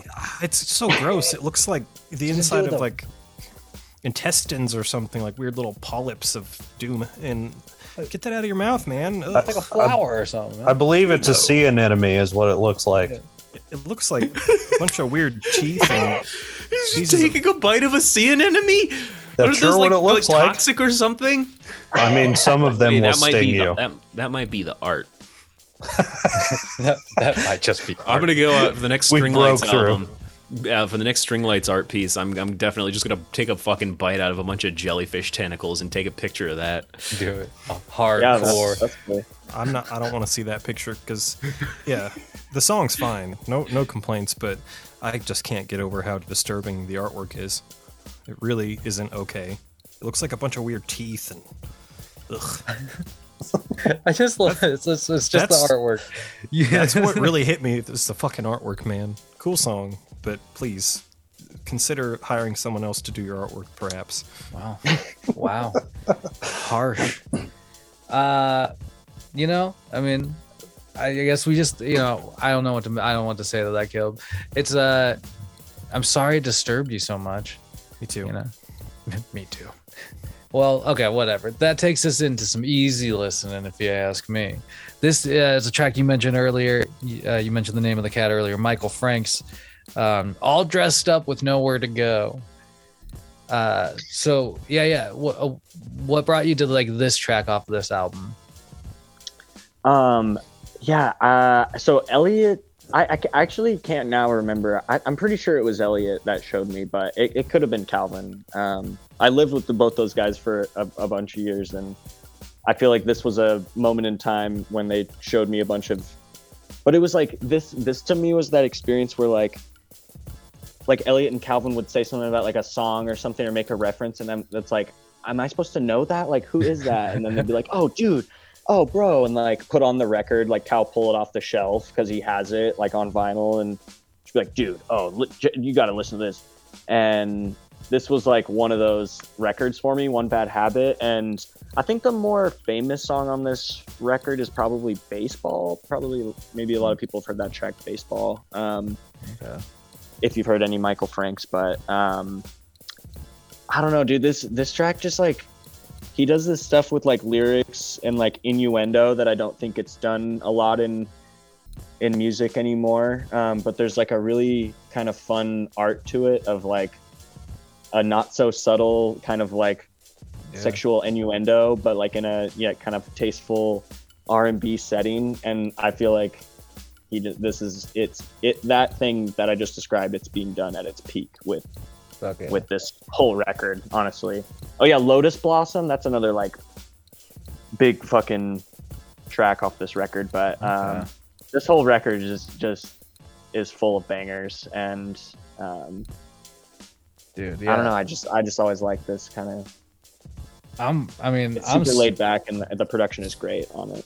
I'm fucking sold on it, dude. Like I mentioned Chuck Mangione earlier, but like I can groove on some fucking Chuck, dude. But this is even groovier than some Chuck, you know. Like this is like, it's like cheesy enough that, and you're right, dude. It has like this.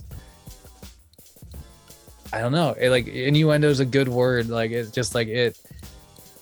I don't know. It's just there's some subtle references. There's some like, you know, it's like, I don't know. It's just kind of a fucking groovy, fucking fun, little like weird song. And I want to listen to the rest of this album now. Like, I wonder if I couldn't tell you if I've heard of the other two tracks you've mentioned, but I wonder if I have just like listened to some like random shuffle or something, you know? Yeah, I feel like maybe it would be something that would have come up on like some, exactly. It feels like it's up my wheelhouse in a lot of ways. So yeah. This is a groove for me. Jameson, what about you?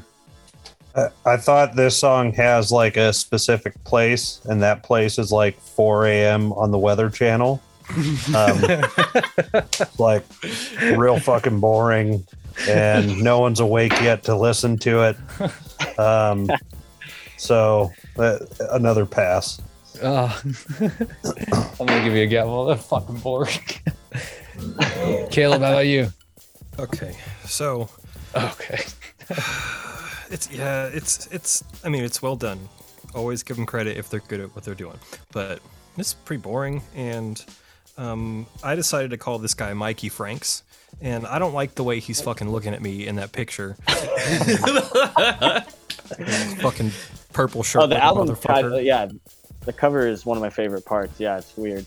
He's giving me the heebs, man, and I'm just like, music's fine, but like I can't stop thinking about sweeping his leg and pushing him in that fucking locker.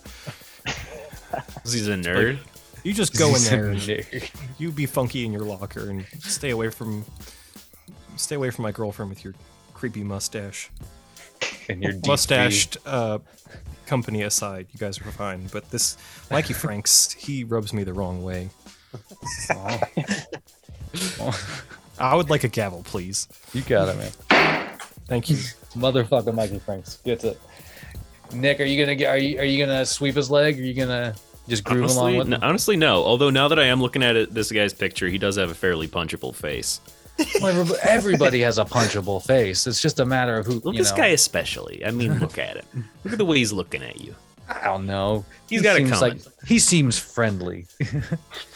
But as for the song, I enjoyed it. I don't know, maybe it was because I was out walking the dog at the time. Like this sounded like something that might be the theme song to like a forgotten 70s sitcom. Dude. And the sitcom's definitely set in San Francisco. Like listen to that horn section.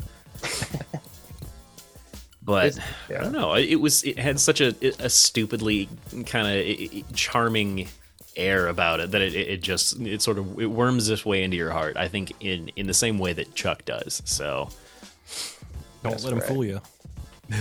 but no, I wouldn't let him within 10 foot of any of my close female friends. He's Hey, the man. Venus Fly Frank. Venus Fly Frank. Venus Frank Trap? I don't know. I don't know. He's just doing his thing. Well, okay, so this is a kind of like a fun turn. This was like a fun turn for me because I really like this track by Mikey Franks, and like I also am very familiar with the next artist, Run the Jewels. So this Run the Jewels track is a pretty solid one. Walking in the Snow. It's off of it's off of their 4th album, I believe, right? Yeah, 4th. Yeah. So why'd you pick this one? Yeah, this one, I was thinking about, because I do listen to a lot of hip hop, and I mean, I listen to, I guess, a lot of different shit. So I just wanted a smattering of different like offerings of Hell yeah. things that I actually listen to, but like, again, like kind of have that connection to like another person or another time. And this one was this is my buddy Arthur, who's actually going to be the guy like officiating my wedding in a couple of months. Oh, fuck yeah, man. Which is great. Nice. Yeah. So shouts out Arthur.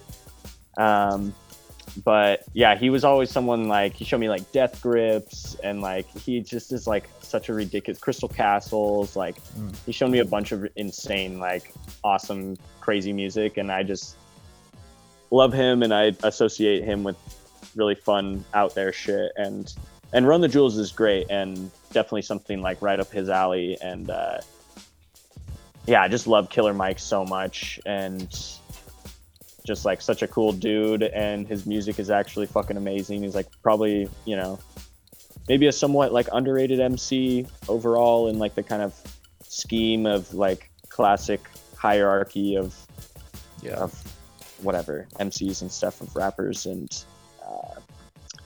I love Killer Mike. And this album, yeah, it like, he has like that I Can't Breathe line in here that like kind of hit me pretty crazy. And then like ended up reading that he had actually written it about Eric Garner getting murdered in, you know, a couple of years before. And so it was just like super resonant with just like all the George Floyd, you know, protests and stuff that were happening. And but yeah, they just have a way of like being like very in your face and political and like controversial, but also really fun at the same time, and just like still be like braggadocious and kind of some of just have that like kind of fun hip hop swagger that people show up for. And their beats and their production and their sound is just like different than a lot of what you hear, and I just really appreciate it. So yeah. Okay, man. Shouts out Arthur. Shouts out. Yeah, dude. Yeah. I had one. I think it was like I put one a Run the Jewels track on our Christmas playlist. That Luke had one too. Yeah, and yeah, dude. Did like, Luke have one on his? Oh, Luke had he had 2 hip hop songs. One was a Big Boy track, and one was a clipping song, actually. Oh yeah. Yeah, the Big Boy track. Yeah.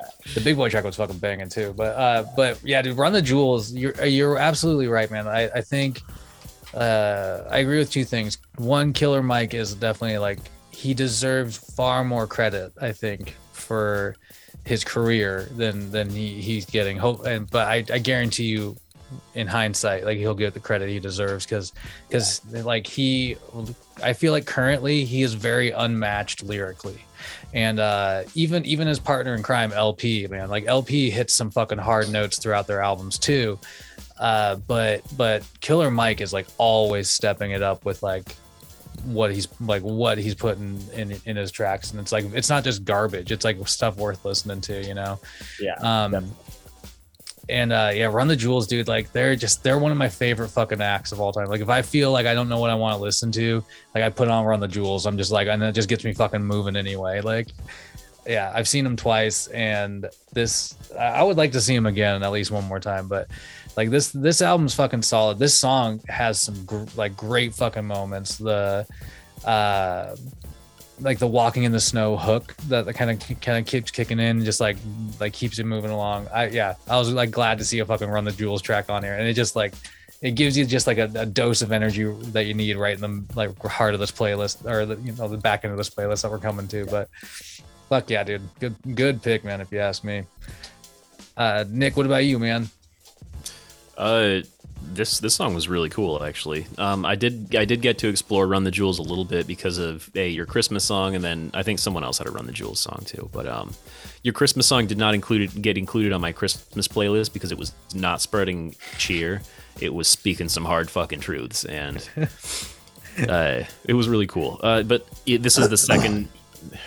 This is the second time I think I'll be making this comparison, but listening to Run the Jewels gives me like the same feeling like in my mind and heart as like when I'm listening to some heavy fucking ass metal.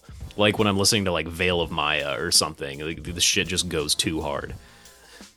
Like the beat is so cool, and like the way the rhythms and their lyrics are arranged around the rhythms, it's such a really kick-ass pairing of it. I think this is one of the cooler songs on this playlist for sure. And I really do need to deep dive into this act because yeah, dude. Honestly, start with Run the Jewels 2. Run the Jewels 2, gotcha. Yeah, it's kind of like it makes sense. Sequel.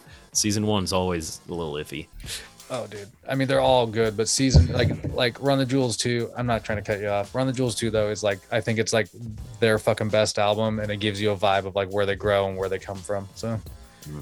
Yeah, well, I'll definitely have to check out some more because this was really cool. It was this playlist kind of jumps all over the place towards the end of it, but this was a really cool jump, so that I enjoyed it a lot. Fuck yeah, Caleb, how about you? So I don't think I've heard a single Run the Jewels song that was bad or that I didn't enjoy. Like, I mean, I have like a handful of hip hop albums from like back in the day that just like hit me at the right time, and I really love them. But they're always like the act that gets me like, oh, like why am I not listening to this? This is really good. And yeah, like it does kind of hit all those same like notes as like what I get out of metal. Like it's rhythmically interesting and like just like the syncopation that's going on between the beat and the flow and everything, but it still grooves, and that hooks you in. And then he's got some like heavy shit to tell you about, and like after he's grabbed your attention, you're getting schooled. And yeah, they're so good. I mean, I don't know why I don't listen to them more. I'm probably gonna have to remedy that. So yeah, good pick. Hell yeah, man. Jameson, how about you? I agree with Caleb. Like I've never heard a Run the Jewels song that I didn't enjoy, but it's not something I really listen to very often. And as I've said, like I usually prefer hip hop songs that have like a really smooth flow to them, and they definitely don't have that, but they're fucking awesome anyways. So agree with everyone. Have to dig a little bit deeper into Run the Jewels. Fuck yeah. Yeah, I just think I think Austin nailed it a little bit when he was talking about how like they bring just like a great blend of energy to like their presence and their stage, or like their performance, even in their studio albums. There's just like a lot of presence, I think, and it just, I don't know, it's cool that it bleeds through. But where are we at here? Oh, this takes us, I think you referenced this cat earlier too, Austin. Marcos Valle. This was a really fun coming out of Run the Jewels. I thought this was awesome. Was it Estrella? This like, I don't know what he's drinking on the cover of this fucking album. He's got a lot of drinking. He's got like 1, 2, 3, 4, 5, it's 6, a spread, 7 drinks. Dude, this And a bowl of fruit. This is such a fucking jam, man. Yeah. How'd you come to this? Yeah, so this one also is really fun. So Jake de Guzman, yeah, he had shown me this. It was a DJ duo that Elijah Wood and I'm trying to think of his friend's name. I can't remember, but he had like a friend that he was part of a DJ duo called Wooden Wisdom. and they just like toured around for a while and put out like some playlists on SoundCloud and shit that like eventually got taken down, which I wish I could had like downloaded or something because it's just full of great shit. But this was like one of the tracks on one of those like SoundCloud playlists of Wooden Wisdom, and Jake had shown me, he was like, dude, you know Elijah Wood has like a DJ group that he fucking like a duo that he's a part of, and I was like, what? No. So yeah, I just like kind of stumbled into that, but I remember this track off of it and I dug around and found it or Shazammed it or whatever. But yeah, he's got a bunch of great, just like fun, weird Brazilian 70s party music, I guess. I don't know. Just like a lot of good vibes. And Yeah, dude. this was like just a fun deep cut that I could play for people. But I feel like I heard it actually on like a, can't remember if it was like a show like what's Aziz Ansari's show? Why can't I think of it? Master of None. Yeah, that's it. Um, Master of None. I haven't watched much of that actually. a lot of good soundtrack. I can't remember if it was like on there or somewhere else, but anyways, yeah, he's got some. You have to kind of bounce around, and I don't know all of his good tracks, but this was one that always stuck out to me. And I remember going to a really ridiculous nightclub on Capitol Hill to go see him. He was playing as Wooden Wisdom up here, and this like Really? but it was like a Tuesday, and there was like not very many people there, which was awesome. That's fucking cool, dude. And I don't even think most people like realized it was like Elijah Wood and stuff, but I don't know, it was fun, dude. That's So dope, I have dude. a good connection to this song. Dude, I played yeah. it a lot. That's Parties cool, and stuff. man. I definitely am gonna play this song a lot. Like I'm into this fucking track. Jeremiah would also be probably into this track because he sent me shit like this, like which is like it's so fun. Like it's just good music. It's so Vice. It's like, it's like you know, it's like I don't know, man. It's just fucking wild. Yeah, I'm like it's just like a fun energy. Like there's no bad vibes involved in this fucking song. Like, and that's something I can really appreciate. Caleb, how about you, man? You can jam? I've actually heard this song before. I was kind of surprised. It took me a minute to place it, but some of my old coworkers listen to a lot of funk, and this would come up occasionally. And I've never seen the album cover. Stuck on album covers, man. But Yeah, you better run on album covers. this one's great. I like this one a lot. It just looks like, hey, come have a drink with me. I'm like, okay, yeah. Come have several drinks with me. Yeah, I've prepared I have several. 7. You can try them all. If several means 7, that is correct. But yeah, the bass is cool. I want to go to like a roller rink and turn on the strobe light and just coast around and listen to this. It was really fun. Jameson, how about you?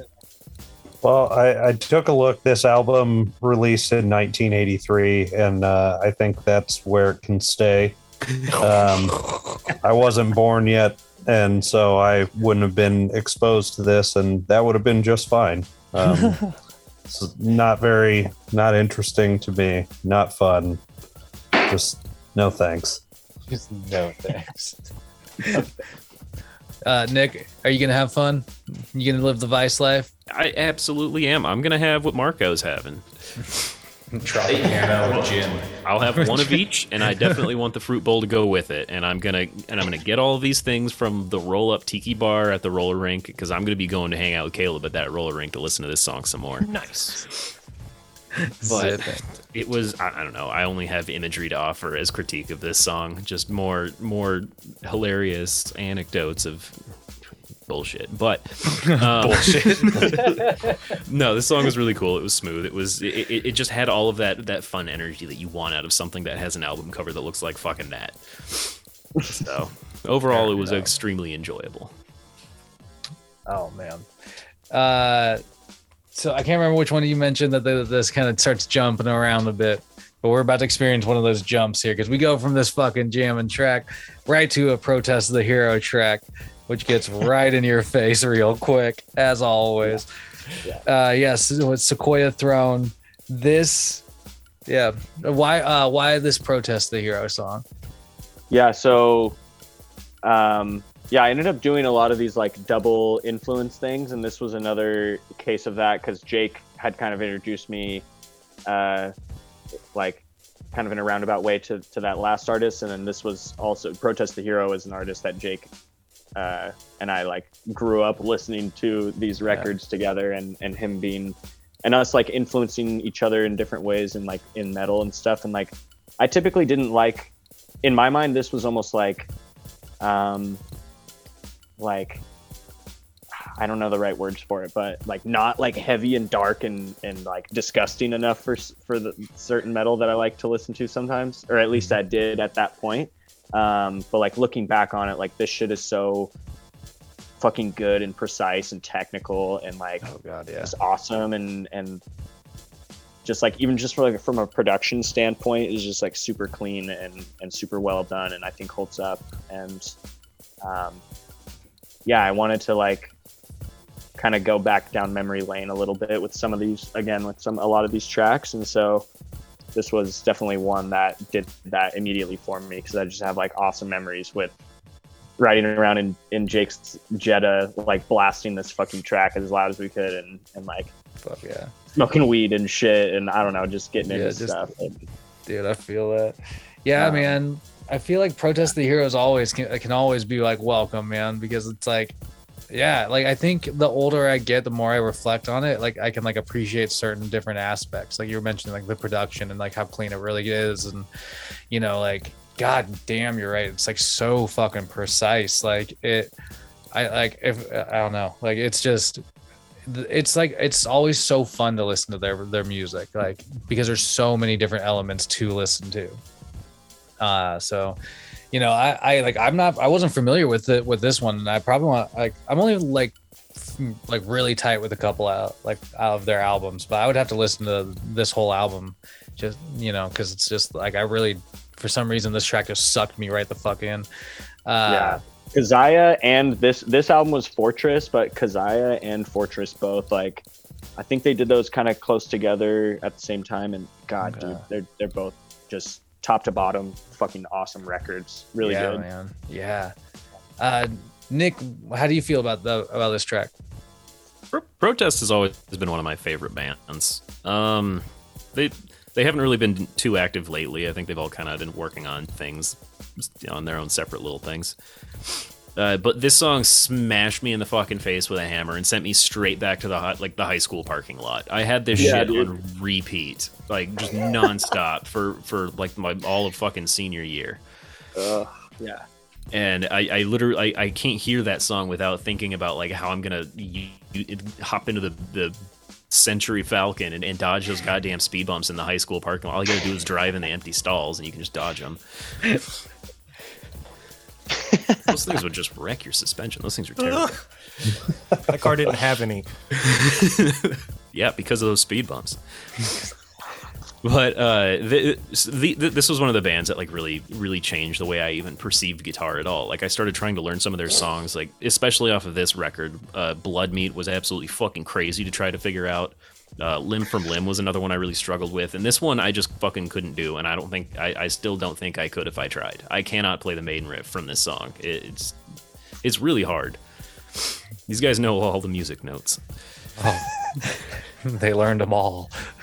But I don't know. This was such a kick in the nostalgia for me. It's such a kick-ass record as a whole. They've had other really good records too, but this one has just a lot tied to it memories wise. So good pick. Yeah. Jameson, how about you? What are your thoughts on this? Same thing as Nick.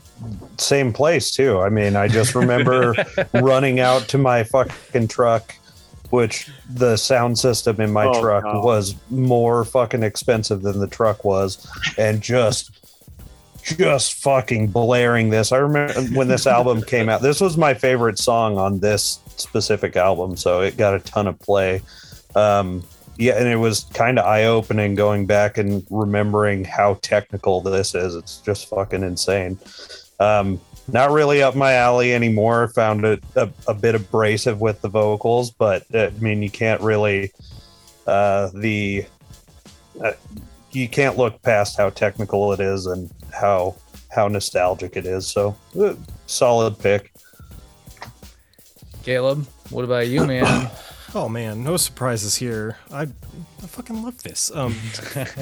Protest is so good, and Fortress is, in my opinion, their magnus opus, and it's a magnus opus for any band, not even just them. Like it's one of my all-time albums, their best work, Nick. It's Latin. Isn't it Magnum? Yeah, fuck.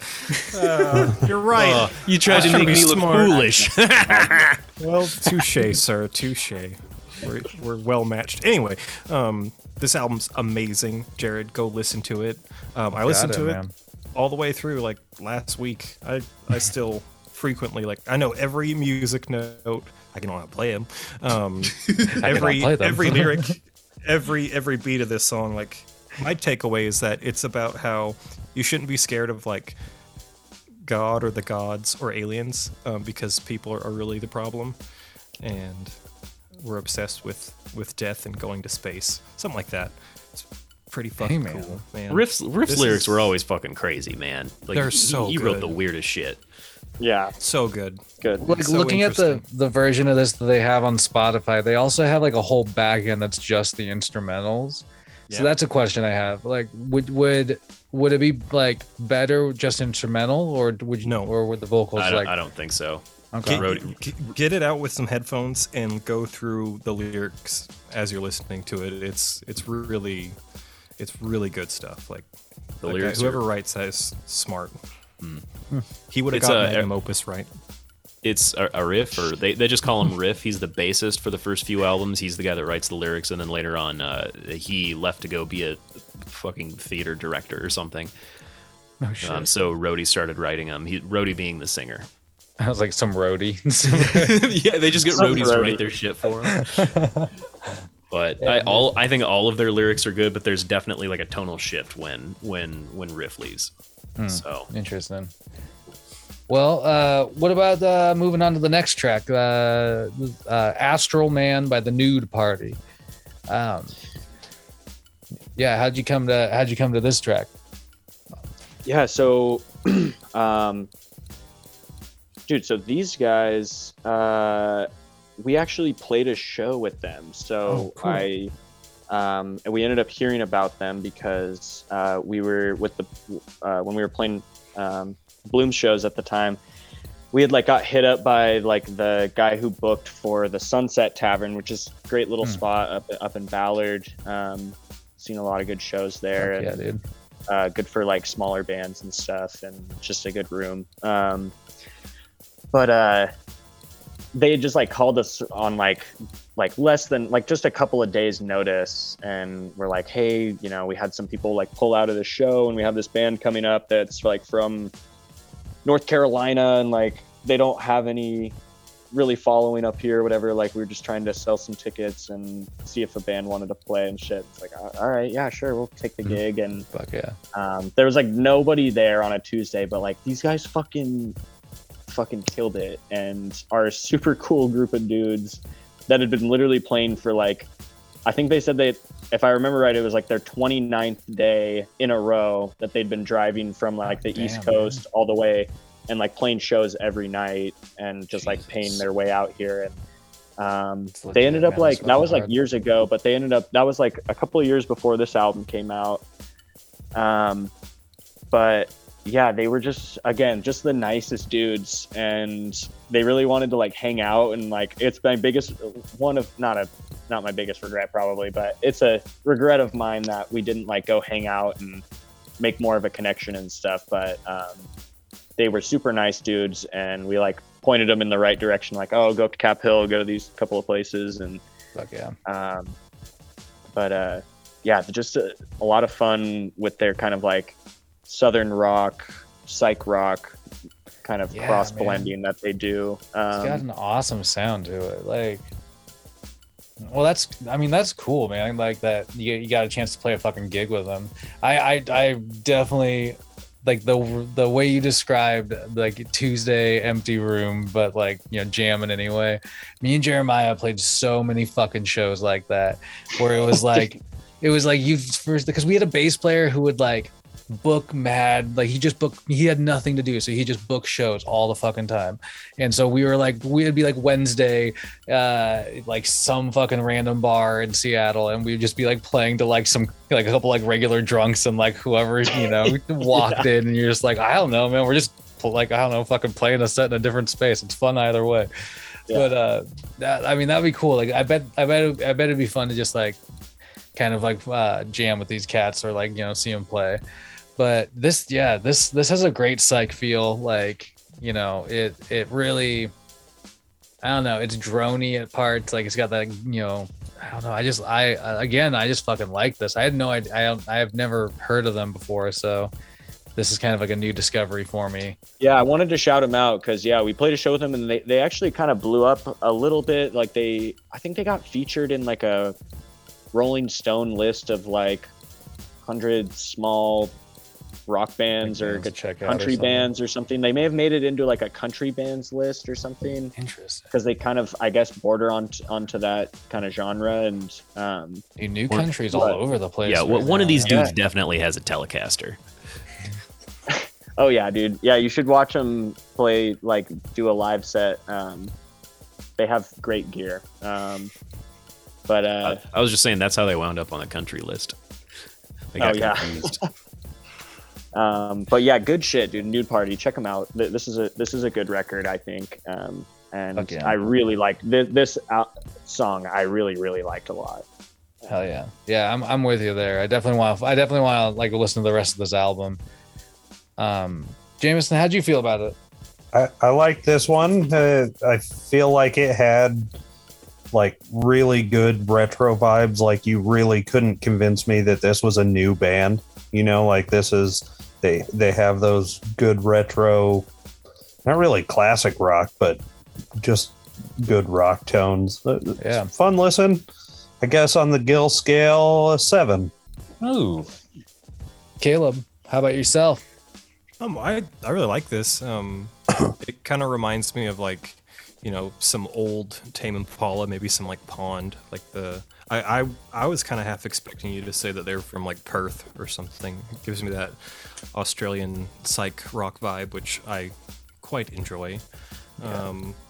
I don't know, this is like what I want to listen to if me and Hunter S. Thompson ate mescaline and went swimming. That's just what I'm picturing. And that's a good thing. Yeah, I like this one a lot. That's a good thing. It's a good scene. Yeah. Nick, what about you, man? You going swimming with Caleb and Thompson? Yeah, why not? I don't know if I'd really want to hang out with Hunter S. Thompson. That sounds like it'd be a lot. He's dead. Well, he's not. It would not be a lot now. This situation was hypothetical. Were you hanging out with a dead Hunter S. Thompson? It was a weekend at Bernie's type situation. We ate mescaline, so anything is possible. Caleb ate mescaline and then hung out with his corpse. Well, actually, he was ashes. He was launched out of a cannon. Never mind. I no longer desire clarity on this topic. But no, this song was nice. I definitely heard a lot of like Pink Floyd influence in the first half of the song, and in the second half, it definitely picked up the pace a little bit and turned into kind of a groove of its own. I really enjoyed the sound of it. I like that almost slapback kind of like old timey delay that dude's using on that guitar riff. I don't know. I think it's very tastefully arranged and put together. I don't know if this style of music is something I would want to go out for, out of my way for, but these guys are doing a really good job with this thing, and they should keep doing that and keep playing weird, sweaty 2 p.m. shows weeknights or better gigs. They're playing much better gigs now, I think. Yeah. Oh, okay. That's good. That's well, they look like they have like, they're in the hundreds of thousands streaming and shit. So they definitely have people paying attention. Yeah, it's a good track, man. It's hard. I'm also with you, Jameson. Like it felt like it was hard pressed. I didn't realize it was like a newer act, until I just like had been looking at the information. I was like, that kind of blew me away. But okay. So I like where we end this playlist. We end it right spot on in 1996. And what's taking us there? Mark Morrison, Return of the Mac. Okay. Return of the Mac. Yeah. I just had to I honestly, this me putting this track on there was inspired by Luke Gillespie putting Fatboy Slim at the end of it. I was just like, I just like wanted to put something on that was just like a certified banger that to me is just like, I can literally hear that song, put that song on, hear it out in the wild. And like every time, dude, I'm just like, I'm fucking glad to hear it. Like every time. It's just good. It's just a good ass track. And I don't even know my connection like thematically for the rest of this playlist to this song. I just wanted to include it because I don't remember the first time I heard it, but damn, dude, it lives with me for sure. So it's a glorious track if you ask me, and just like a pinnacle of like that moment in in hip hop and stuff, and like I don't know, dude. It has staying power for me personally. So. I'm with you, man. Like it's it's definitely a certified banger. It's like I heard this song super randomly. God, where did I hear it? It was at my workplace. It was like it popped on because I have this. It's like a light prank I pull on everybody every Sunday. I put on the Seal music channel, so I call it Seal Sundays, and I just like let it ride out. And this popped on Seal Sunday randomly last Sunday, and I was just like, oh shit, Return of the fucking Mac. But yeah, it's always welcome for me too. I don't know about the other guy. I can't speak for him though. Caleb, are you into the Return? So I have a few questions. I think I've heard this song a few times, but I'm not super Probably familiar. have. I think I've heard it come on at like some parties and whatnot. But his name is Mark. Is he also Mac? Who's Mac? And where has he been? That's my question. He's the Mac. Yeah, he's been away. Well, he should have capitalized the if it's that special. Just saying. Yeah, this is fun. This is, This is fun. It's like, oh, I'm at a party at some coworker's house, and some drunk person got very excited and turned this on, and everybody started singing it, and I'm sitting there and being like, I don't know what's going on right now, but I like the song. I like his leather pants. It's a fun time. It shouldn't have faded out though. Fade outs are lazy. It's my only gripe. Jameson, what about you, man? It's a fun, silly track for, a 90s hip hop song. I was wondering what I thought or was hoping for some good backstory, but hey, I guess just spontaneity is good too. So no complaints. Remember, shout outs to Luke. He kind of opened that door with Fatboy Slim. Nick, what about you, man? I'm going to be honest, I spent most of my time listening to this being absolutely bewildered as to why I was listening to this song. I didn't have a fucking clue, but honestly, the Gillespie maneuver explains everything. Gillespie maneuver. It's like a Star Trek thing. It's like the Picard maneuver, but the Gillespie maneuver. Yes. You got to do is you got to cut power to your engines and then drift, sort of. It's the Gillespie maneuver. It was fun though. I mean, I honestly wasn't aware that this was a song outside of being like a meme on the internet or like something that got put in funny YouTube videos or maybe a McDonald's commercial. It was a very strange thing to listen to. I can't say it was bad. It was what it was. I don't know. Yeah, this one didn't have like a special emotional connection other than just like. Just fucking this around. was just a song that would come on and at like I don't know, at like parties or something, and I was always about it. Just something about the Mac, man. The Mac, dude. The Mac is back, dude. The Mac is back. You put this on when you're winning at beer pong. Yeah, if they haven't used the this in a Return of the McDonald's Mac commercial, Nick, they should have hired you to write that commercial. Dude, that's what I was saying. I was like, they really need to capitalize on that. We're ideas guys here. Exactly. We're just waiting for people to poach them. All right. Well, this takes us to the tops and bottoms, and this includes you, Austin. If you have to cut one, which one would it be? And if which one's your favorite? If you had to pick an absolute favorite. Yeah, I think I think for bottom, yeah, I'd probably have to go with Holding On to Yesterday, Ambrosia, Alan Parsons. I don't know, I just didn't have the strongest like emotional connection to this one, other than just like I listened to it again when I was like combing through a bunch of tracks in my headphones, and I was just like, man, I don't know, like I just trusted the feeling at the moment, you know. But again, like, yeah, just didn't have like the strongest like emotional connection to this song or whatever. And I guess for top, man, it's tough. Fuck, dude. I'd probably, honestly, on this list, like just looking back through it, maybe have to go with "I'm the Black Gold of the Sun," dude. I don't know. It was just like that one.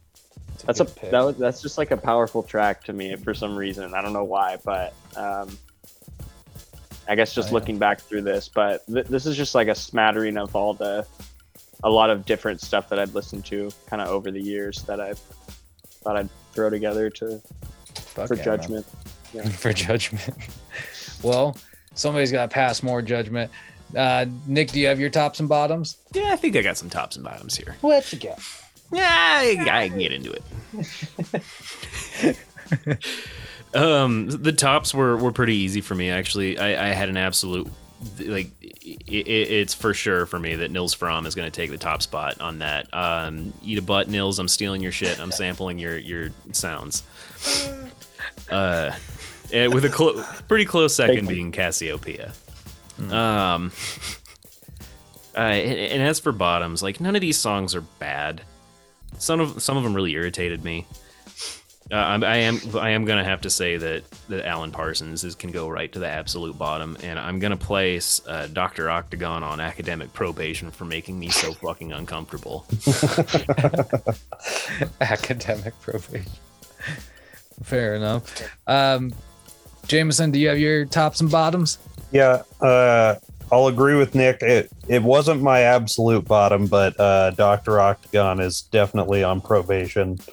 But I think definitely for me, the bottom is going to be that Kaput song by Destroyer. I did not enjoy that one. Top of the list is going to be that Erasmo Carlos song. I don't know how to say the title, but that song is fucking slick. Yeah, man. Oh, that's a good pick. Caleb, how about you? Oh man, a little tricky. Obviously, I'm gonna be tempted to pick Sequoia Throne, but that's too easy, you know. Duh. Metalhead likes the metal song, but I think actually I'm gonna give top to Run the Jewels. Like, I haven't heard that one before, but you know, it's like I said, never heard a bad song from them, and every time I listen to it, I'm like, I need to listen to Run the Jewels. So I'm gonna try and do that now. Okay, bottom. If you learned anything, listen to Run the Jewels. It's not like, yeah, there's not like a bad song. Everything's well done, but Mikey Franks really pissed me off. And he also, I forgot to mention, there was a fade out in that song too, and that just threw me over the edge. But I have to give an honorable mention to Toro Imoy for that horrifying album art. The song's really cool, but dude, It's not even that bad. it's bad. It is that bad. You guys are tripping. All in all, like, I really enjoyed this playlist. It was cool to get to, like, oh, I wonder what Austin's been up to. What's he been listening to? And I was pleased. Yeah, man. No beef, not my favorite. No, I'm glad, dude. I'm glad for the honest opinions, honestly. Like, yeah, I appreciate it. Yeah, I think, like I said, I feel sometimes surrounded in a bubble of, you know, people who are into the same shit, and so it's good to kind of like get the honest comparison and shit, and yeah, I like it. Yeah, it's the truth. You know, and just I guess ending the tops and bottoms, I gotta pick like my top is definitely I gotta take that Cassiopeia track. Like that track, and like I'm really looking forward to listening to that album. Like I'm gonna listen to it tomorrow morning while I fucking open the cafe. Really looking forward to that. Yeah, bottoms, like everybody else, like the bottoms are kind of hard to fucking figure out. But I gotta be honest, I probably the one I least it was like mostly because it was a head scratcher. It was probably Nils, an aborted beginning. Like just because like I was just like, what's going on right now? What's happening right now? Like, I was like lost in that. But but like conceptually, I am like intrigued by that project overall, though. Like now that it's been kind of described to me, so like that's kind of interesting. But yeah, it was like. I really like this opened me up to a lot of cool stuff. I really appreciate you sharing, like, because yeah, I mean, like I don't know, there's just a lot to pick through here. So it'll be keeping me occupied. There's a handful of playlists that we've had that I have been keep going back to, and yeah, I'll probably be like jamming this one for a while in the future, man. But, yeah, dude, I appreciate it. Yeah, like I said, I'm just stoked the stuff you guys been doing here. So you know. You guys need another guest judge or something. Sit on the panel, sit on the council sometime. Then I was just gonna say, man, the door is always open. That'd be great. We'll because like, you know, as we were talking about, Master Gil might be popping in and out a little less frequently for a little bit, and so you know it'd be awesome to have like some voices popping in and filling in the space. So if you're willing, we'll definitely be taking you up on it. Yeah, definitely. Yeah, you should hit me up. I'd be down. All right. Yeah, this has been a lot of fun. Hell yeah. Well, again, thank you for sharing this fucking shit. And, I really appreciate you doing this and hopping on. Council appreciates it. I'm going to be posting the link to this playlist like on our Instagram so people can like check it out if they want. Cool. But somebody's got to say it. We always have to end the podcast, and Master Gil's not here. So who's going to do it? Keep your stick on the ice. Keep your goddamn stick on the ice. Your corn dogs freshly fried. Ooh, there it is.